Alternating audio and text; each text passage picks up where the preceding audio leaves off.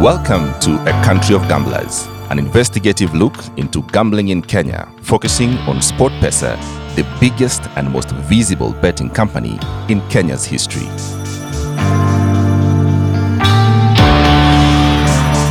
This story is told by Paul Wafula, who has been investigating the gambling industry in Kenya for the last 5 years. It lifts the corporate veil on the gambling underworld, going behind the billions that flowed through the industry to bring you the whole story.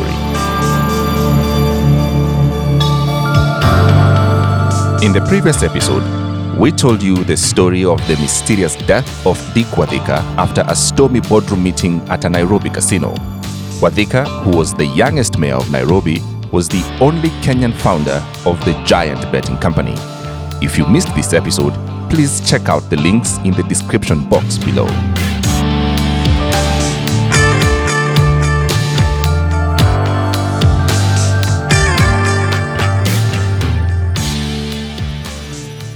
Welcome to the second episode of A Country of Gamblers, an investigative look into gambling in Kenya, focusing on SportPesa, the biggest and most visible betting company in Kenya.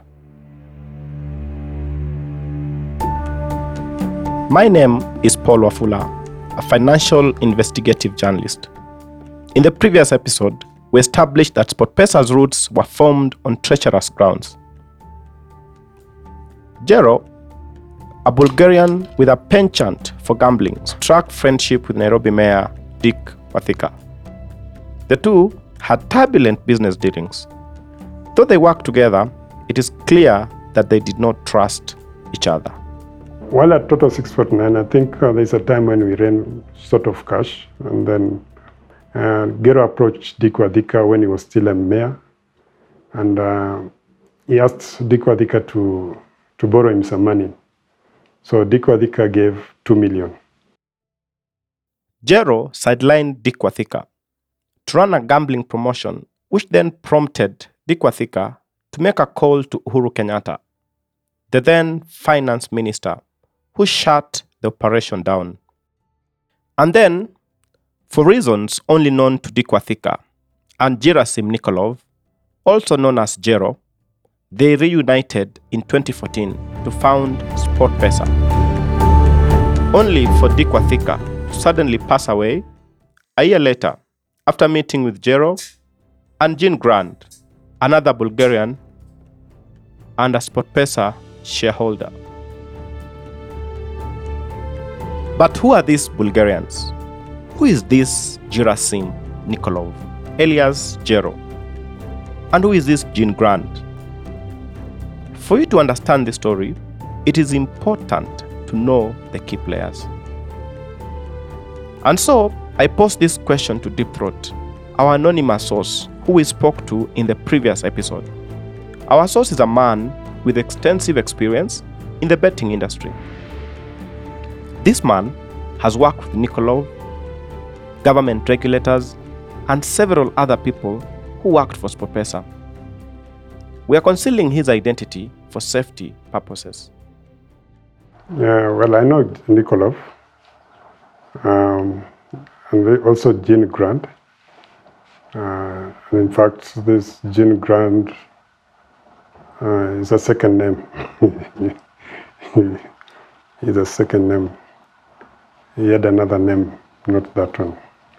Nikolov came a little bit earlier. Jean Grant came around, that is 2006, that's when he came to Kenya. But Nikolov was in Kenya as early as 1995. And he came as an employee from Bulgaria. And when he came, he was unable to speak. He could not speak English. And he had no car. He used to go for English classes, and he used to ride a bicycle. There are two Bulgarians in this SportPesa saga. First, let's focus on Nikolov, as he was the first to arrive and do business in Kenya. I asked Deep Throat, what brought Nikolov to Kenya? He was an employee of a casino owned by Amin Walji, the former assistant minister. And that's where he was working. And he was working as a pit boss. not even a manager. And then slowly, he was elevated to that position of a manager. Pit boss is somebody who is assigned to allocate duties for the casino employees. And this was basically done because of his color, not that he was experienced. This was done because of his color. And this is a norm in most of the casinos. Though Nikolov secured his casino job because of white privilege and not expertise, our source tells me that Nikolov was a nice guy. Like most of us, he had dreams and ambitions. He was a nice person, a person with dreams, somebody who was ambitious. And he didn't look dangerous, he was just a cool person, looking for opportunities. The three of them did not have enough capital to set it up. So they called home, raising capital through a Bulgarian betting company. In the year 2000, he was employed at Lyco Casino, that's Grand Regions, as a floor manager. And him, together with another Bulgarian by the name Kirill Cavaleto, and a Malaysian by the name Danson, came up with an idea that they can start a lottery. But all of them did not have money. So they approached some Bulgarians who are running lottery in Bulgaria, and these Bulgarians accepted. So in the year 2002, towards the end, these Bulgarians came to Kenya. They sat down and accepted to finance the lottery. The Bulgarian financials arrived in Kenya in style, showcasing their power and wealth. And they came in their private jet. So this is just a group of mafia from Bulgaria. I cannot tell how much they pumped in, because at that time I've not been employed, but I remember I was called to talk to them, and I talked to them. We shared some ideas, but basically they sponsored everything. From the building, hiring the building and bringing in machines. So this they accepted, and then they also accepted to ship in some kiosks, the blue kiosks which are seen in Nairobi town. If you are a Nairobian of a certain age, you might remember several blue booths in town with the Toto 649 logo. In fact, there are still some booths in the city today. One stands at the corner, turning to Macmillan Library as you head to Jamia Mosque.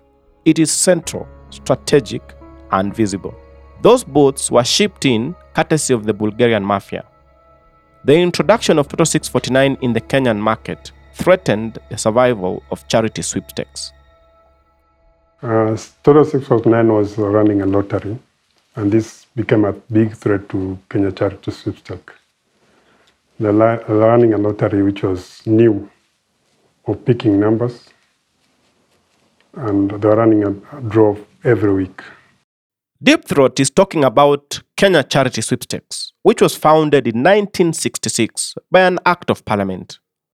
Before Toto 649, it was still under government control, but in 2019, Tenelot, a UK firm, acquired a controlling stake of Charity Sweepstakes. So, the only betting or gambling entity under government control ceded its control to a foreign firm. We will explore what this means later in the podcast.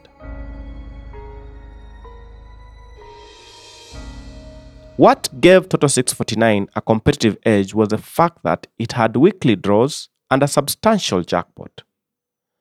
It started with a jackpot of 2 million, which I think it was not even there, not like now that you have to show what the money is. So it started with a jackpot of 2 million. And then this jackpot slowly increased. By the time Gero was leaving the company, it was around 36 million. For the non-gamblers, a jackpot is a grand prize of a lottery. I asked Deep Throat if any Kenyan ever won the 36 million. And the jackpot was never won. And this is because of according to the participation, we had not attained the number which is supposed to release the jackpot to go. We are making profit. We are making profit. Every week we are making at least 1.5 to 2 million. Gerasim Nikolov was the CEO of Toto 649. This is a time that Deep Throat is describing. It was a peak of Toto 649. There was misappropriation of funds. When the Bulgarians came, they wanted for Gero to account for the money which has been sent. He could not account for that money, so he was asked to leave. So he left. The Bulgarian financiers appointed a Kenyan of Asian origin as caretaker CEO. A couple of months later, the caretaker died in what police described as a robbery gone wrong. This Asian was stopped on Jogo Road, just at the junction of Buruburu, with guys who had AK-47, 3 of them. They stopped him and sprayed his car with bullets, and he died instantly. And then they opened the boot and took a bag which was there and disappeared. So according to the police said that it was a robbery case and they were investigating. But when we went to ask what that bag was having, the wife said that was his lunch which was packed in that bag. And remember this guy who used to play around 10 million in the casinos every day, daily. So we thought that maybe he was killed because he was carrying money, but he was not carrying money by the time he was killed. And then there was also rumor that Gero was involved in this, but the police said it was a robbery case and they were investigating. Up to now, nothing has ever come out of that. This is because he had misappropriated funds, and they thought that Gero did not want to be asked where the money is. And they thought that the Indian could be a threat to him because he was Kenyan. So this Indian would have known where the money went? Yeah, or he could have even taken action on him, that is, if there was that misappropriation case. As we are learning, Gerasim Nikolov, alias Gero, does not stay down when he falls. Shortly after being ousted from Toto 649, Gero was in touch with yet another Bulgarian, a billionaire who was interested in setting up a casino in Kenya. In fact, his contact with the said billionaire was during his tenure at Toto 649. Just before he left Toto 649, I think he was in communication with another Bulgarian from his home country. And this guy wanted to open a casino. So he asked Gero how much was needed. Gero told him around 50 million. So this guy gave him 50 million to start up a casino. And this is the Finnish casino in West Hurlingham. This is the same casino where Dick Wathika had his meeting on his last day on earth. Because of Gero's reputation, his new Bulgarian investor wanted to ensure that his investment was well looked after and that Gero wouldn't pull his dirty tricks on him. So he took some measures. Think of it as some sort of insurance policy. This guy asked him to put CCTV cameras for him to be seeing what action is taking place in that casino. This happened for maybe a week, and then, a month, and then the cameras went dead. And this is simply because Gero did not buy this casino, did not buy the equipment. He hired, instead of getting a new license, buying equipment, he hired from a Korean by the name Tiger Lee. It is a mystery as to why people in the betting industry trusted Gero. Even if he was charming, surely his track record paints him as a man who lacks integrity. While still running Phoenix Casino, Gero was on course to establish SportPesa, the biggest sports betting platform in East and Central Africa. In our first episode, we established that at the onset, SportPesa did not have enough money. Deep Throat, our source, told us that Dick Wathika and Jero approached a Kenyan who had sold his company to the French to finance the outfit. I don't remember the name of this guy, but this is a Kenyan who had sold his company to a French company. He sold it, I think, for around 3 billion, so he had money. So he gave money to Gero and Dick Wathika. These were the owners of SportPesa. We have since established that the man he was talking about is none other than Paul Ndungu, who we also introduced in the first episode. Mr. Ndungu told us that because of his friendship with Dick Wathika, he reluctantly agreed to invest in SportPesa. Here is a recap of that. So I invested some time, about 6 or 7 months after the company had started operation, sometime in November, December 2014. Paul Ndungu was among the first people to invest in SportPesa. I asked him how much it cost him and what he got in return. Yeah, it was quite a lot, not less than $1 million. Yeah. Of course, I paid some premium, and I think for my 17% acquisition, I put more money in the company than what they had actually put. And I bought it gradually. I started with 5%. Then every time they would run out of cash and say, "Oh, Paul, can you also lend us some cash and also buy a few more shares?" So I acquired the 17% in 3 or 4 tranches. Paul Ndungu's money enabled SportPesa to upscale. They moved from Samia House to Chancery House. Most of the money that he poured in the startup company was used to advertise and popularize SportPesa among Kenyan youth. Part of the reason why Paul was pumping in so much money was because of his relationship with Dick Wathika. As I said, Dick Wathika was a very close friend of mine, and I also wanted to help him. Instead of him losing his capital, then I knew if I put more money, then the company is going to be able to maybe grow. Paul Ndungu ended up becoming chairman of SportPesa. We talked about how a turn of events ended up putting him in charge. Actually, when I invested in the company, I was actually not even interested so much to be a director. But I became a director because, of course, they were valuing my input as an accountant. I was able to guide the business and give it direction, even as a director. And then sometime in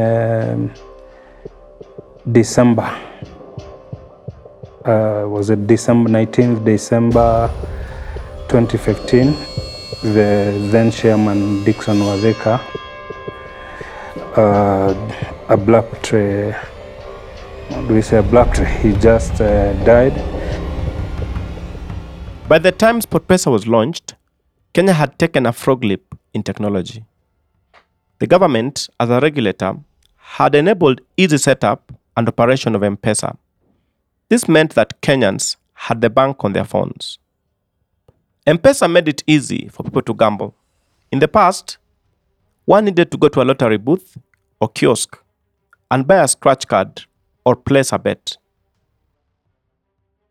By the time SportPesa launched, all one needed was a phone. It need not be a smartphone.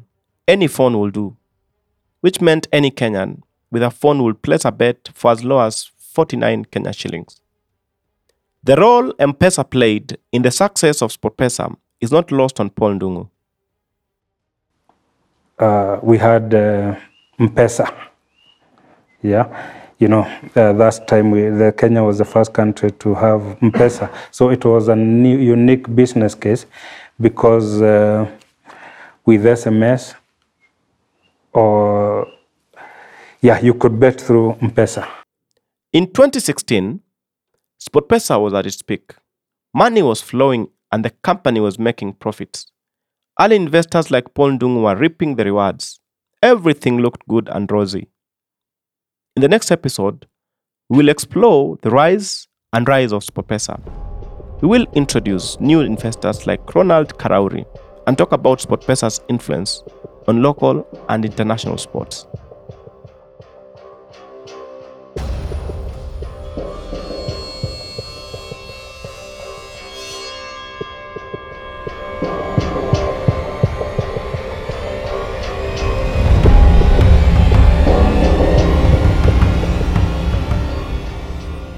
You now know how the Bulgarian mafia came into a country of gamblers. From here, we take you inside the SportPesa boardroom at Chancery House to give you the front row seat into the story of the meteoric rise of Kenya's biggest betting company.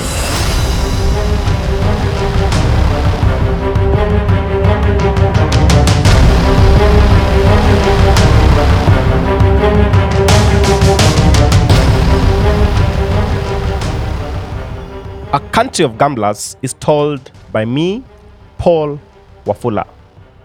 It is written by Vinchon Chogu and James Matt.